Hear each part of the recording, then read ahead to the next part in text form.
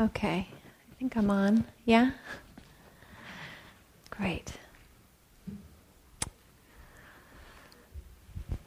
So, last week, James introduced a sutta, one of the suttas on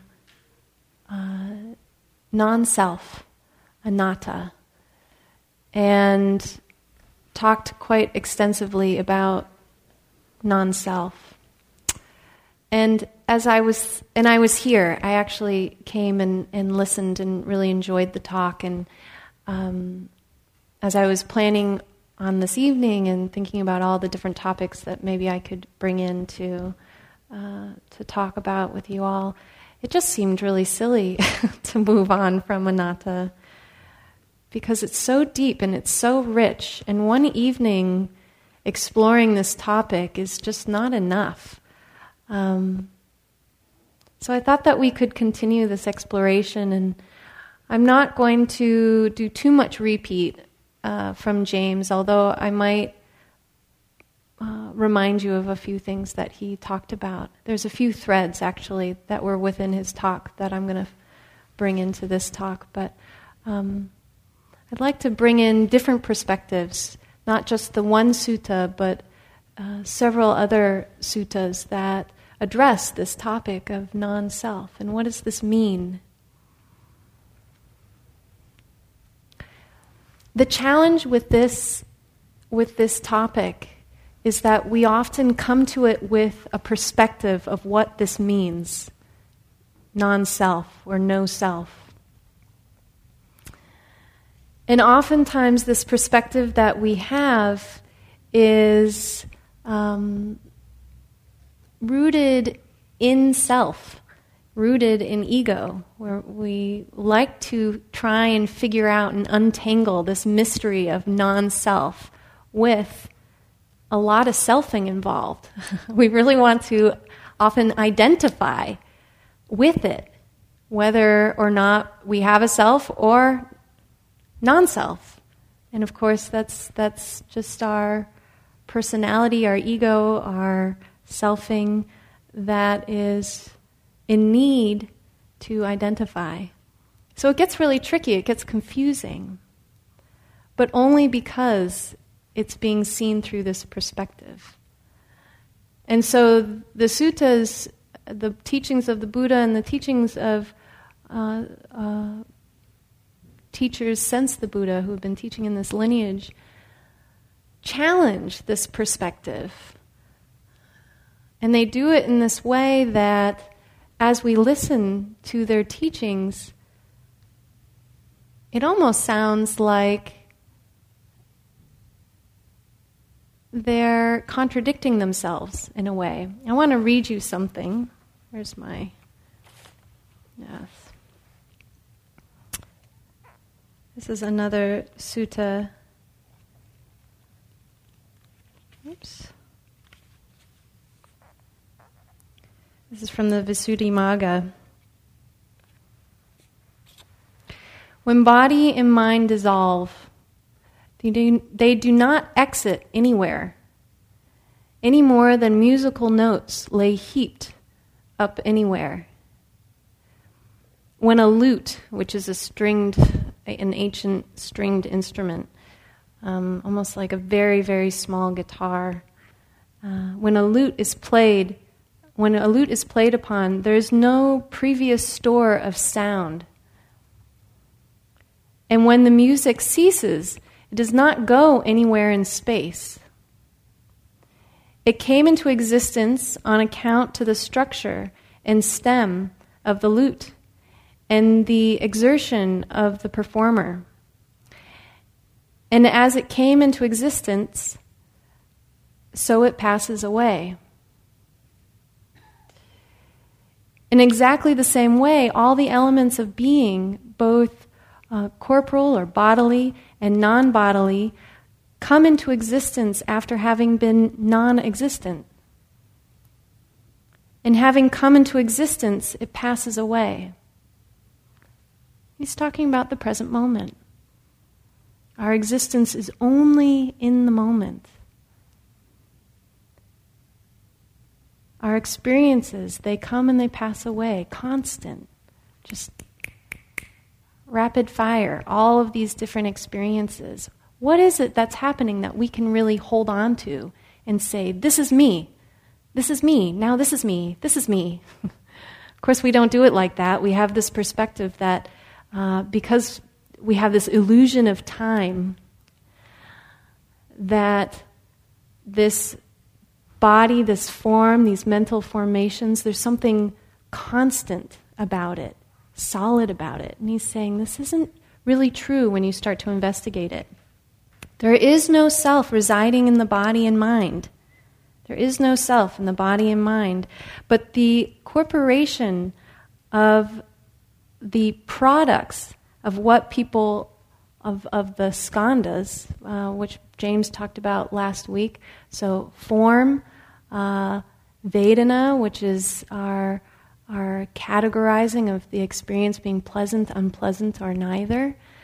Perception, mental formation, which is our thoughts, our emotions, and then consciousness itself, just being conscious.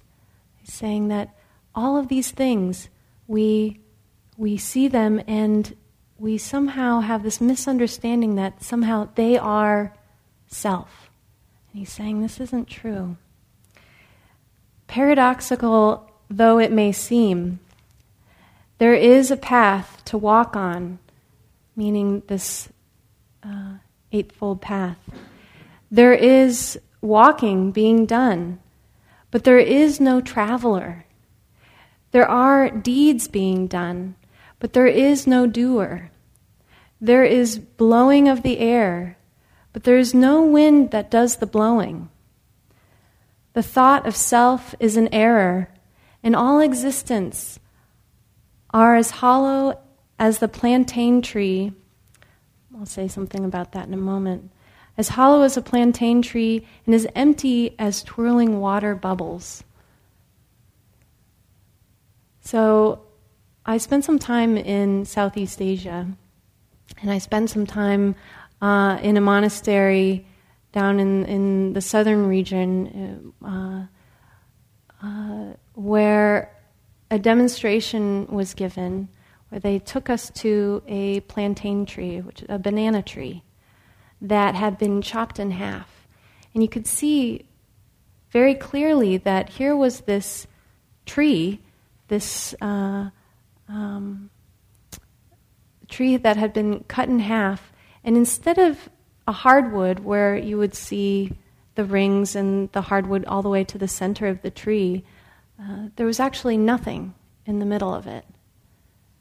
So the way that a banana tree grows is actually in these layers of, I guess, foliage that comes up, and it creates this illusion of a tree. But in fact, there's nothing in the middle of it. There's nothing there. It's empty. So this is kind of confusing. So how can there be the banana tree and yet there's nothing at the center of it? How can there be this human sitting up here or you're sitting there? How can we be here and yet we're being told that it's empty of self? This doesn't seem to make sense. And so these teachings really challenge our perspective. It challenges what we know. It challenges our mind that so wants to understand this concept. And so this evening what I thought we would do is take it a little bit out of the mental experience of non-self and bring it more into a experiential knowing of non-self, to try to demystify what he's talking about.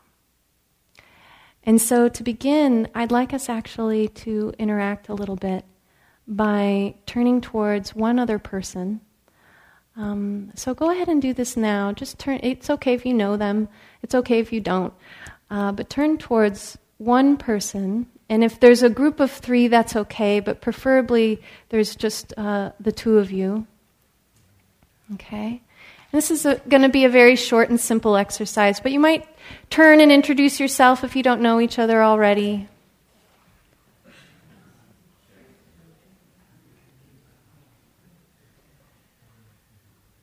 Okay. So we're going to explore this what seems to be a contradiction. I'm going to read this last part again. There is a path to walk on, there is a walking being done, but there is no traveler. There are deeds being done, but there is no doer. There is blowing of the air, but there is no wind that does the blowing. So,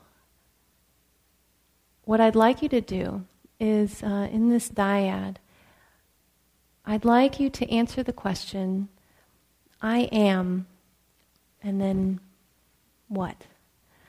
You get to fill in the blank. And the way this will work is that one person will say, I am, blah, blah, blah.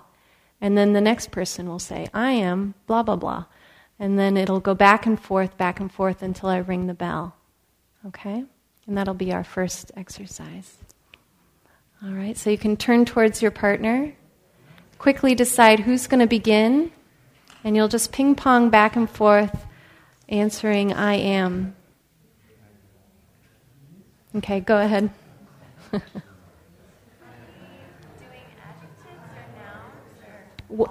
It doesn't, adjectives or nouns, whatever comes up. There's no right or wrong.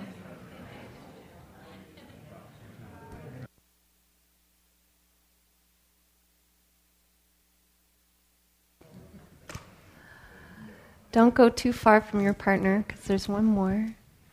Okay, so I am answering that question. It probably wasn't that difficult.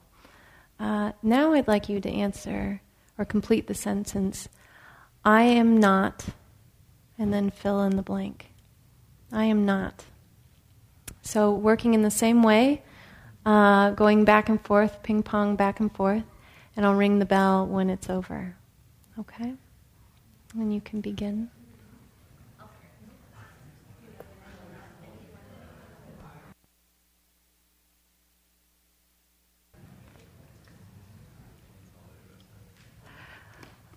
So out of curiosity, how many of you ended up repeating what you are and what you are not, coming up with the same things and the same for each topic, or did you come up with completely different things? Completely different things. Maybe we can hear a little bit. Will someone pass? Yeah, great. What was it that you came up with that was maybe surprising or unexpected, or just what was that like for you? Maybe we could get a few people to share a bit. We came up with I am blossoming. Uh-huh. So nice. Yeah. I am blossoming. Yeah. And you felt that. I can see it. Yeah, that's great. Wonderful. Yeah. Anything else? Okay. Yeah, in the back. Sometimes I wanted to stop the exercise and connect in a conversation way. Uh-huh. When my partner said I am something, and I could tell it seemed true and seemed of the moment. Yeah. And I wanted to connect then. Mm-hmm. Thank you. Yeah, I know these dyad exercises, they don't leave a lot of room for that type of connection. We're connecting in a different way. But thank you for sharing that was your reaction to it. And maybe you can connect a little bit later. Yeah.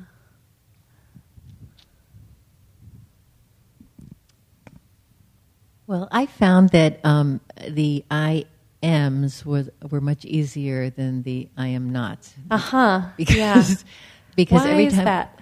well, every time I would think of an I am not, I thought, well, and I was tending to think of adjectives as opposed to nouns. Yeah. I kept thinking, well, I can't totally rule that out. That's great. Until I came to, and this was more of a, I guess, an adjective. I am not a Republican. And that felt right.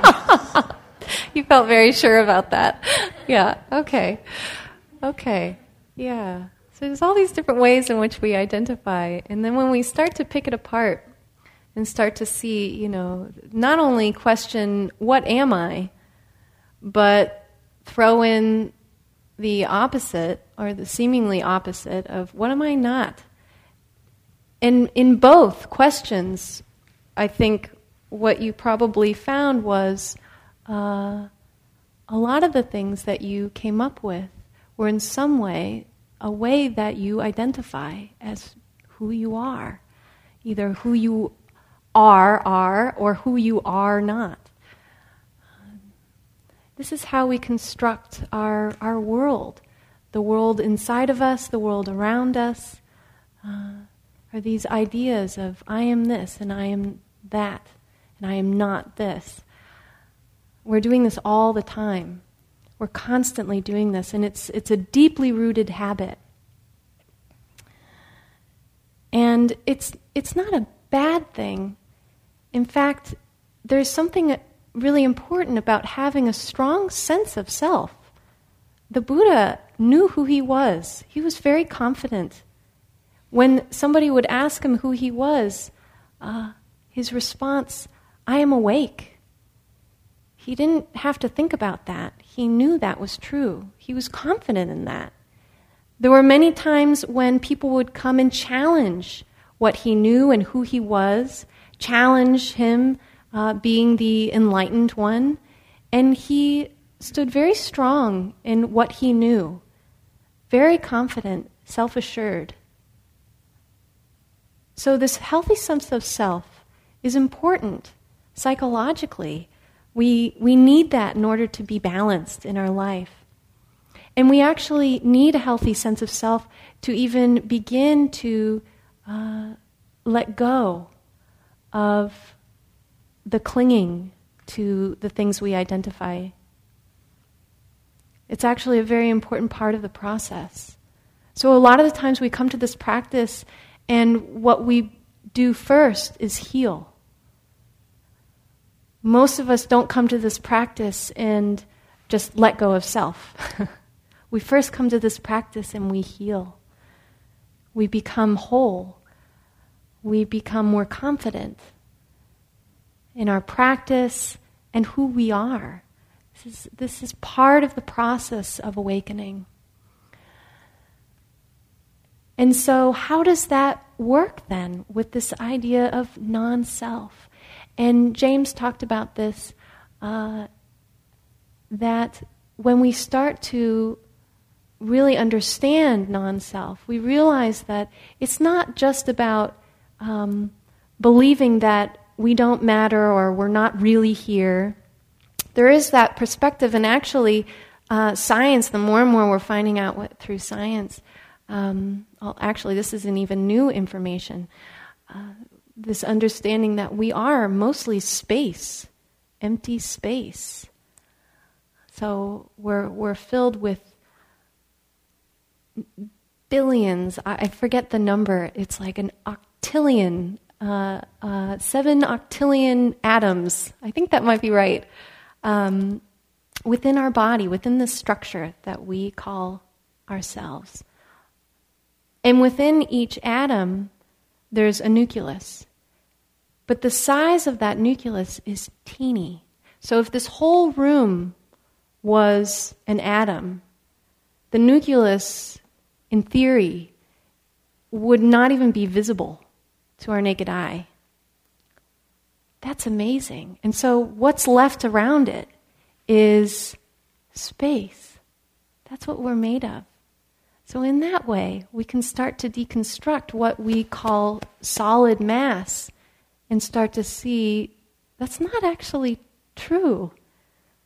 We are here, but what is actually here? Most of it is this space. I was reading today And I'd read this before, and I just find it so amazing that what we perceive as solid mass is actually the electrodes or the energy within the atoms repelling each other. So your body on the cushion right now, it feels like you're making contact. But the reality is you're not. Isn't that wild? You're actually, your cushion and your bottom are repelling each other. And there's this feeling of contact. But there isn't actual contact. That's mind-blowing. So we are this space and this energy. Okay. But that's not very functional, is it? To walk around thinking, I'm just space, I'm just energy. It'd be pretty hard to, order your latte in the morning and get on BART. That was your only perspective. So that's part of that is true. And then here we are. We are this formation of bodily sensation, of mass. We are a variety of mental formations, thoughts, emotions, perspectives. And then we are this consciousness here. But we're not any one thing, are we? I was driving out to Danville yesterday, and I have to make this drive often. And as you go through the tunnel, the Caldecott Tunnel, and you come out, at some point, soon after, the hills part, and there's Mount Diablo. And you drive for some distance with that in the foreground. And I love this scenery. I love this drive down the 24. And I've hiked Mount Diablo quite a bit. Up it, around it. I'm pretty familiar with that mountain. And so from a distance, I can look at it and know that that's Mount Diablo. There's a mountain there. But when I'm hiking on it, I have a completely different perspective. It's not just Mount Diablo anymore. I can call it that, but actually what it is a lot of dirt and rock and plant life. It's animals, it's all sorts of things, footprints, dust, all of this creating what we call Mount Diablo. And so we're the same thing. Oftentimes we just see ourselves as this mass and we really identify with this mass. Or we really identify with our mental conditioning in this moment.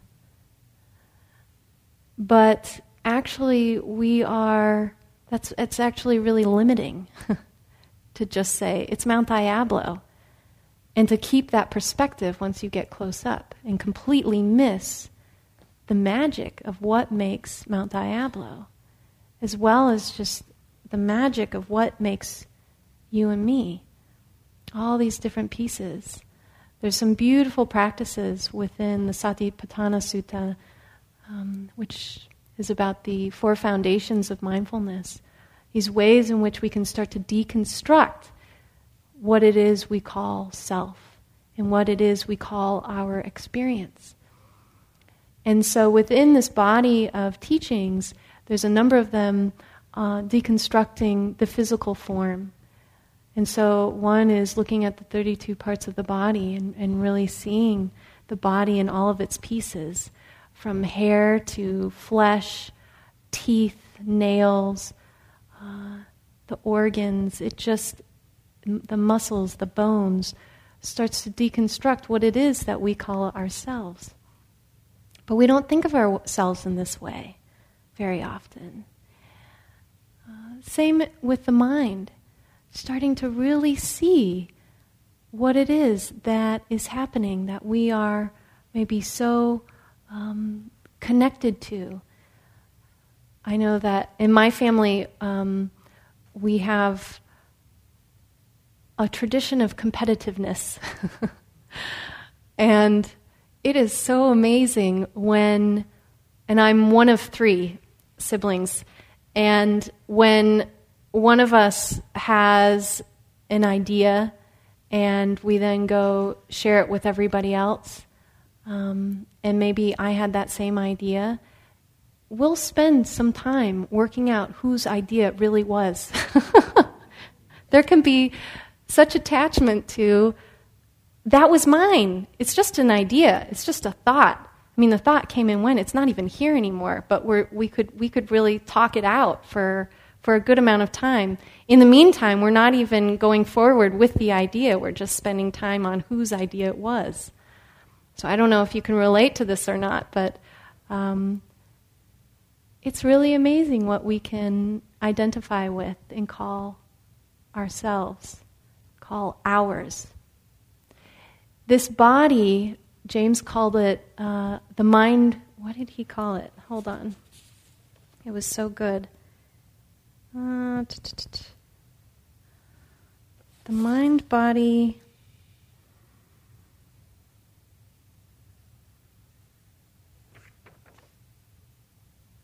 No, I didn't write it down, huh?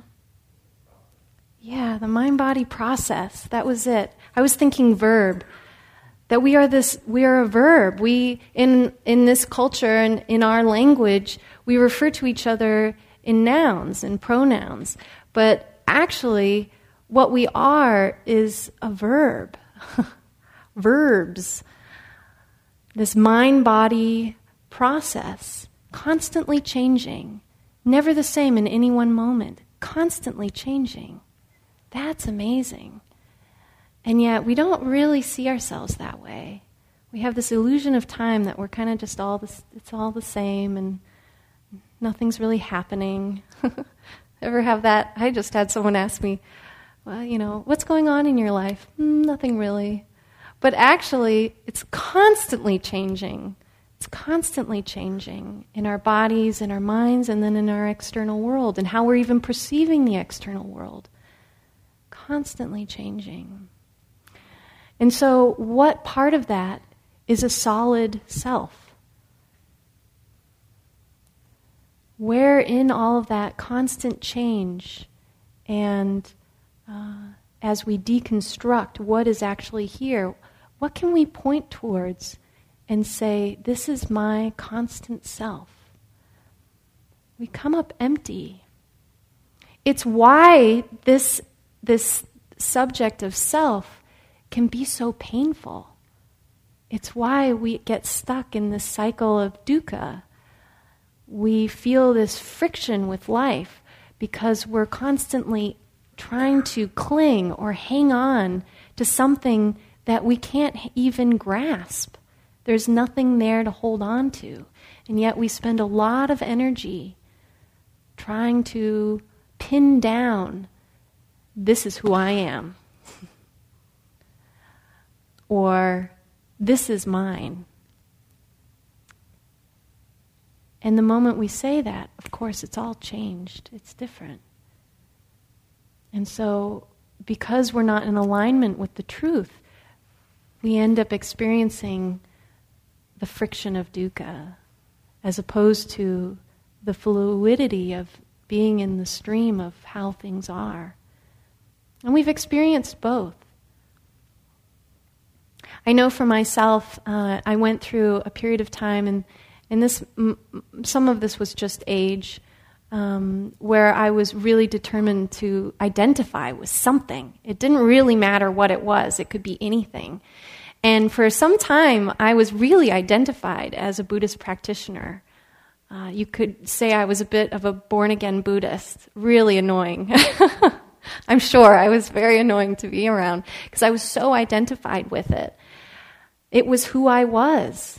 And that felt somehow comforting. The reason we do this is there's something comforting about solidity and constancy. Somehow we find a lot of comfort in that, as if we suddenly realized everything was moving and changing and nothing is staying the same, that suddenly we would just dissolve into nothingness. that the ground would in fact disappear and there would just be nothing left. So we have this idea that this is what would happen.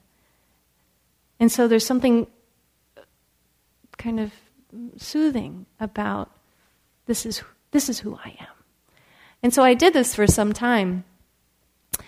And even at times acted in ways that now, from my perspective, I see there was just a ton of ego. A lot of ego, big personality stuff that was really covering my insecurity, covering my fear of really not knowing who I was. And so I was compensating with being somebody, really needing to be somebody. Well, someone pointed this out to me. A really dear person whom I trust very much pointed this out in a very gentle way and showed me that there was a lot of conceit in the way that I was behaving. And it was interesting. It was at a time when I could really hear that. It wasn't just something that was thrown at me. It was a time where I was actually asking for that type of information because I was starting to feel that friction. Something wasn't really quite right. I was doing all the right things. I was sitting in the right way. I looked the part. Really great mindfulness practitioner. But it was all ego. My practice was, filled with anxiety, and my mind was tense, and my body was anxious, and, so the two weren't in alignment. And so this was pointed out to me. Well, I had this knee-jerk reaction of disgust. Oh, I can't believe I've been acting in this way. This disenchantment with the way that I was clinging and creating this big self. And I went into the opposite direction of really putting myself down, and now I felt really insecure. And felt like, I'm not good at this. I don't know who I am. I'm nothing. And so you can see in both big ego, small ego, it's still just a lot of selfing going on. You can see how greed, hatred, delusion, it's woven into this fabric of selfing. It's just very confused. A lot of wanting, a lot of not wanting, right? So that's when there's selfing involved. And then I had this moment. It's still very, very clear to me. And this was after practicing with this selfing for some time. It was about 2 years where this was a highlight of my practice, really taking a look at self. And there was this moment where I was out in a field, and I had been practicing pretty intensely and was kind of sick of it, feeling discouraged and not enough, can't do this. And there I was, sitting in this field, and I just started noticing there were crickets, there was wind that was blowing through the grass, which was pretty dry at the time. It was in the winter time, back east.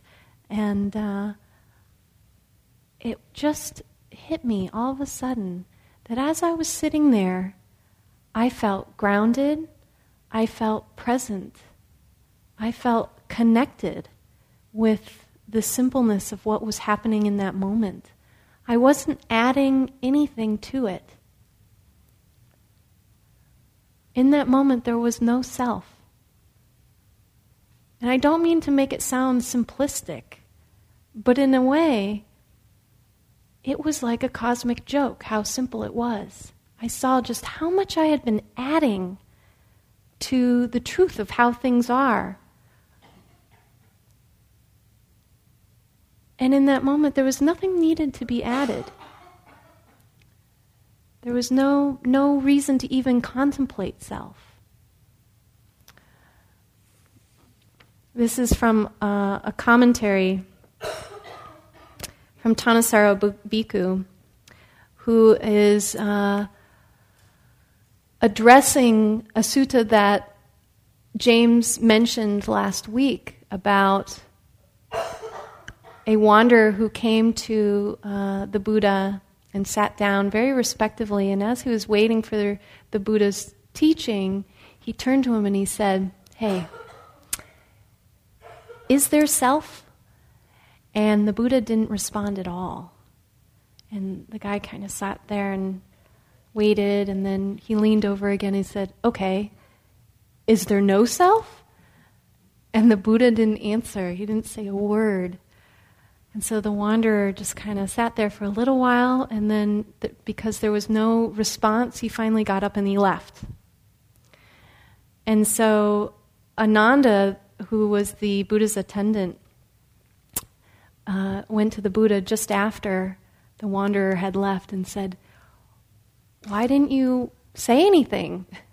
And the Buddha's response was basically that because the question was coming from this place of selfing, he wanted to know, he wanted to identify with whether it was self or non-self. There was no answer that would have been correct in that moment. If he said, yes, there is a self, then he would have had this idea that there was this eternal self, this non-changing being, this or soul here. If he had said, no, there's no self, then there would be this idea that there was nothing here, that it was just pure emptiness and nothing else. And so the understanding wouldn't be complete. And so this is a commentary from Thanissaro Bhikkhu on this happening of the Buddha not responding to whether there is self or no self.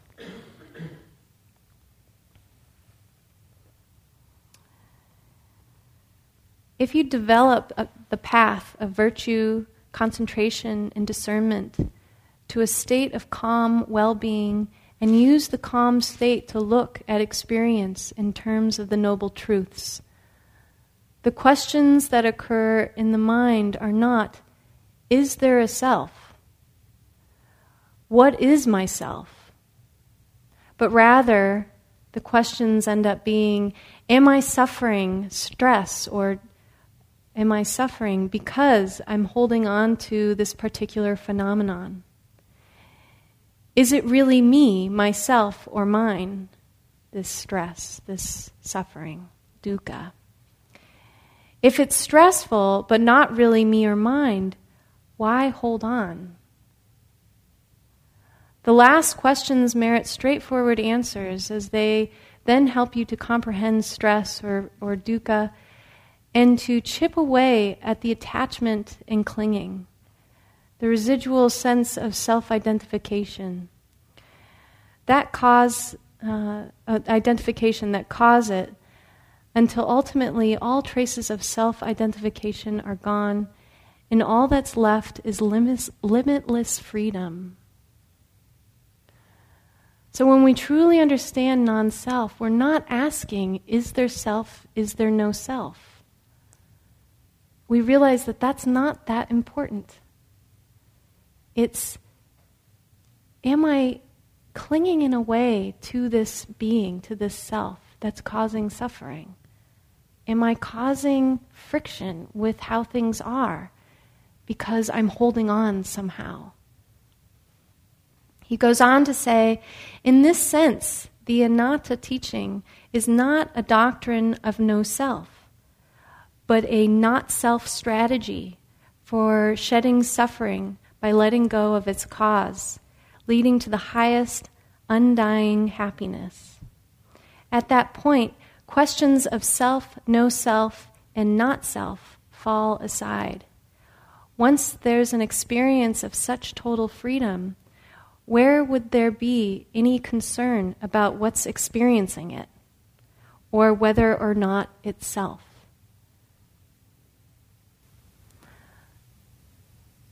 So this is really interesting, that this whole contemplation around, is there a self, is there not a self? It's not the right question. It's not the right question. We just end up getting tangled in it anyway. It just becomes more and more confusing. And so the question is, am I creating suffering right now because I'm holding on to something? Am I creating some kind of disconnect because I'm holding so dearly to something that actually isn't mine or isn't really here or isn't true? This is relevant. This is how we start to bring this into our practice. This is what I experienced in this field, just the simplicity of no longer fighting experience, no longer adding my own selfing to what was already here. And what's left is a feeling of peace, a feeling of embodiment, a feeling of presence. I didn't disappear into the ethers, which sometimes it feels like that might be what happens when we really explore this non-self. But that's not it at all. There's something deeper that's understood. There's a shedding of this idea that we have of self. A letting go of that idea of what is self. And then what's left?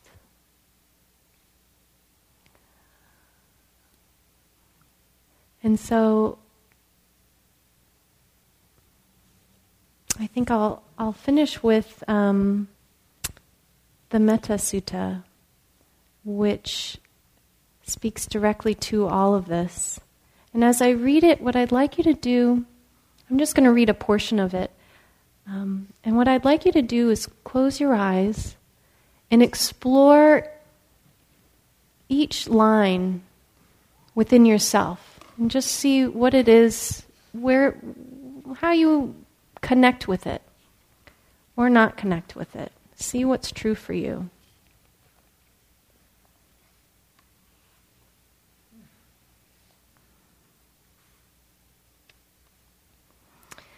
The nature of form, this body, is empty. And emptiness is form. The nature of form is empty, and emptiness is form.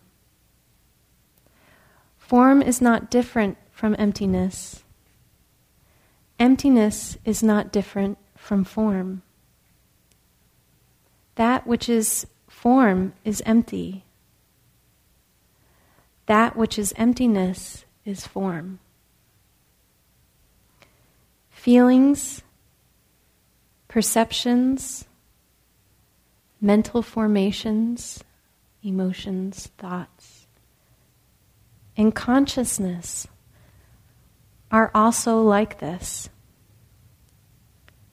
The nature of consciousness is emptiness, and emptiness is consciousness. Consciousness is not different from emptiness, and emptiness is not different from consciousness. That which is conscious is empty. That which is emptiness is consciousness.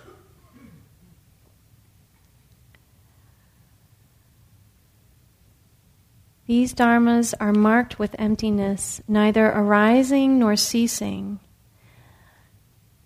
neither tainted nor pure, neither increasing nor decreasing. Talking about the truth of emptiness is neither increasing, decreasing, arising, ceasing, tainted or pure.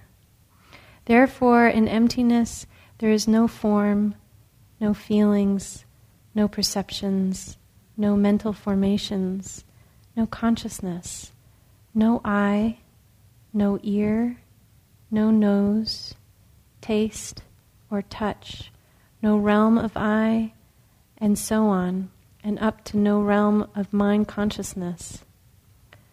No ignorance, and no extinction of ignorance, and so on, up to no old age and death, and also no extinction from old age and death, no suffering, no origin of suffering, no end to suffering, no path, no wisdom, and no attainment.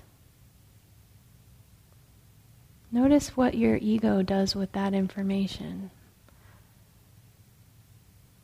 No end of suffering, no origin of suffering, no path, no wisdom, no attainment. With nothing to attain, the bodhisattva depends on perfect wisdom, and their minds are without any hindrance. Without any hindrance, no fears exist. Far removed from perverted thought, they are awake. All the Buddhas in the past, present, and future depend on this perfect wisdom in attaining their unsurpassed, complete, and perfect awakening. Therefore, known this perfect wisdom is the great mantra, is the bright mantra, is the surpassed mantra. It goes on to say that this mantra is gate gate paragate parasamgate bodhiswaha, going beyond, going beyond, going far, far beyond, far, far beyond our small or big ego understanding of what's actually here right now, what is actually true. So you can open your eyes.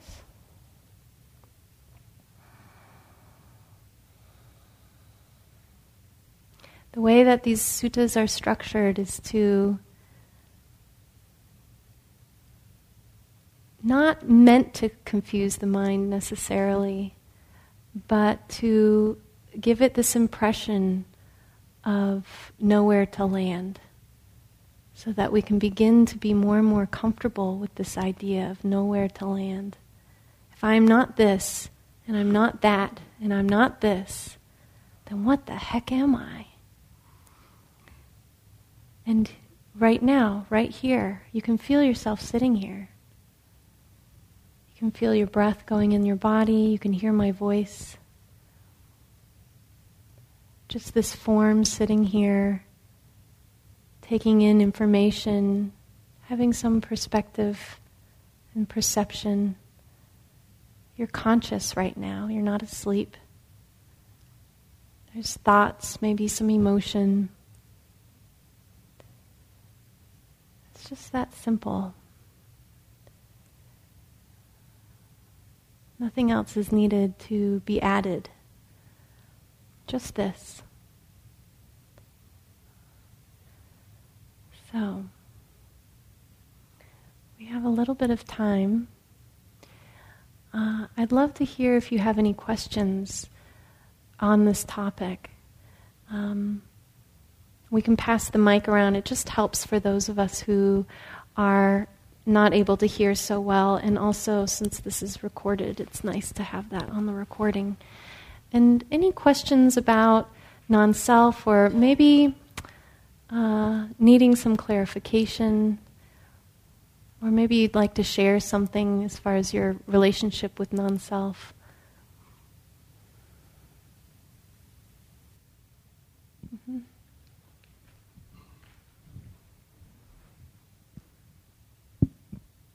I'm just kind of curious because the sutta said that there was no end to suffering, but then what you said earlier was the way to look at the no self was to look at what was making dukkha in your life. Yeah. So why does the sutta then say there's no suffering if that's the point that you're supposed to investigate the no self? Yeah. The idea, my understanding of the sutta, which this is just speaking from my own limited personal knowledge, but my understanding of the purpose of this sutta is to create the field of the experience of no self, the experience of nothing to hold on to as self, including our attachment to suffering or non-suffering, and our attachment to being the one who will end the suffering or be the one who will not end the suffering. So this sutta is constructed in a way to help facilitate the letting go of all of that. It's true, it's contradictory to the teachings of the Buddha that there, first noble truth, there is suffering. There's suffering in this world. And there's a reason for it. And that's because there's this cause that we cling. And there's a way to relieve it. And yet, if we identify it and do this path as a self, with our selfing, all we are doing is just adding more attachment and more clinging. And so I think that's what this sutta is pointing to, is that even that we have to let go of our identification with it, as if I, me, are somehow doing this, rather than this mind-body process. Does that make sense? Okay. Is there another question? Yeah, Jaime. I see you shaking your head. Yeah. This is tough. It seems rather complicated about it all, but if we have all these experiences coming in and we have an education that's coming in or passing through us, but aren't they stored somewhere that we could use and live with, or maybe that's not it, but so instead, and if we don't do that, if we don't capture them or keep them, then we're completely empty. And so, is that? Yeah. It's hard to understand. There is mental formation. There's memory. We have thought. We have emotions. Yes, we do. There is mental formation, and you can question yourself as you identify with it. Is this memory of me that happened, maybe even just yesterday, or maybe it was years ago, in this very moment? Is it I? Is it this solid sense of self?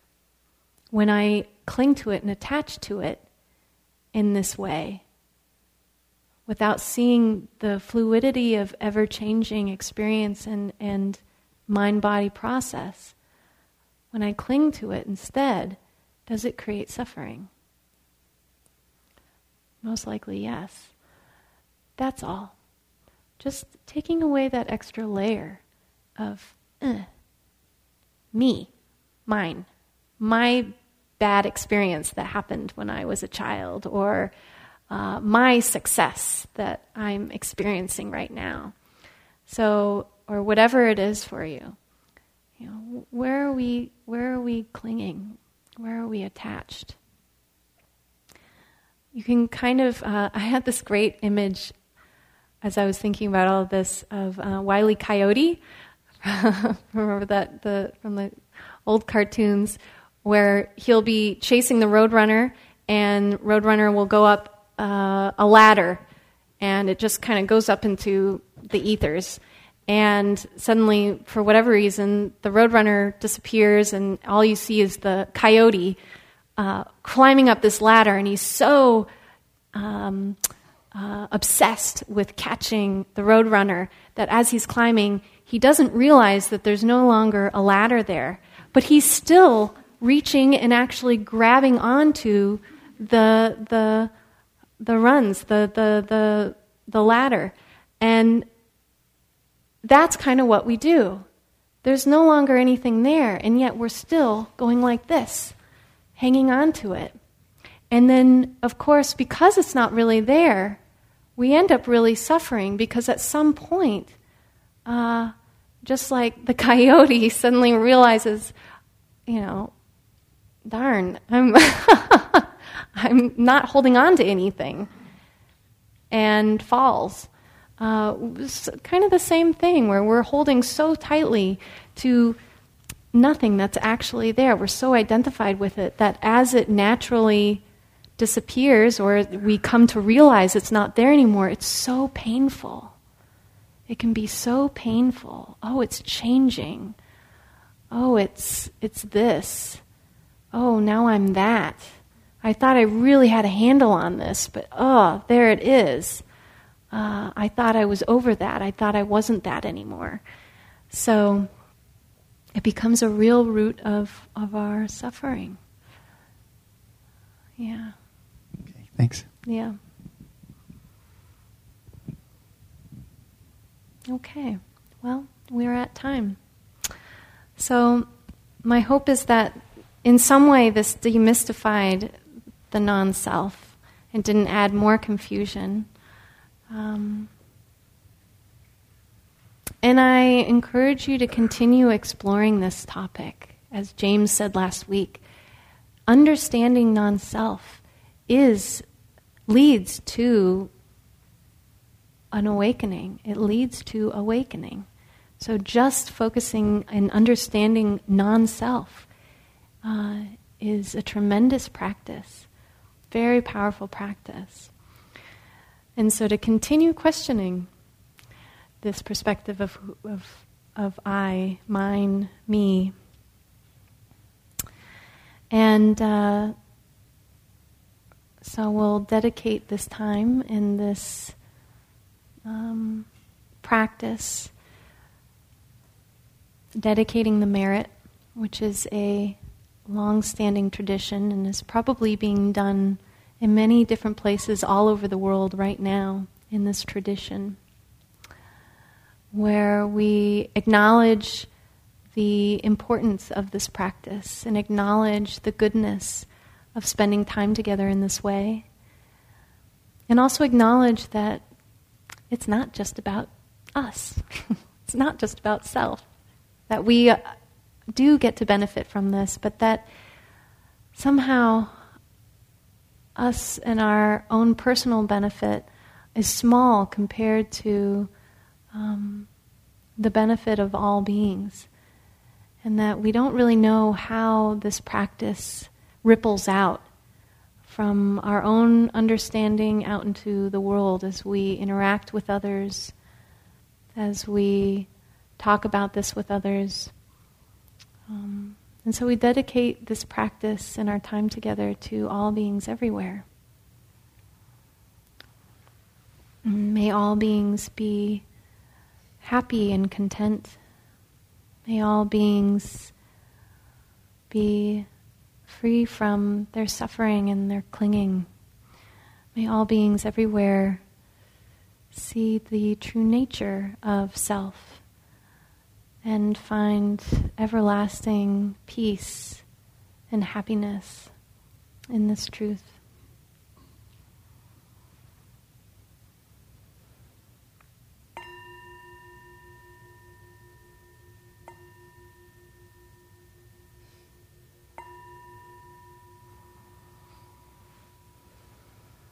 So thank you for your attention.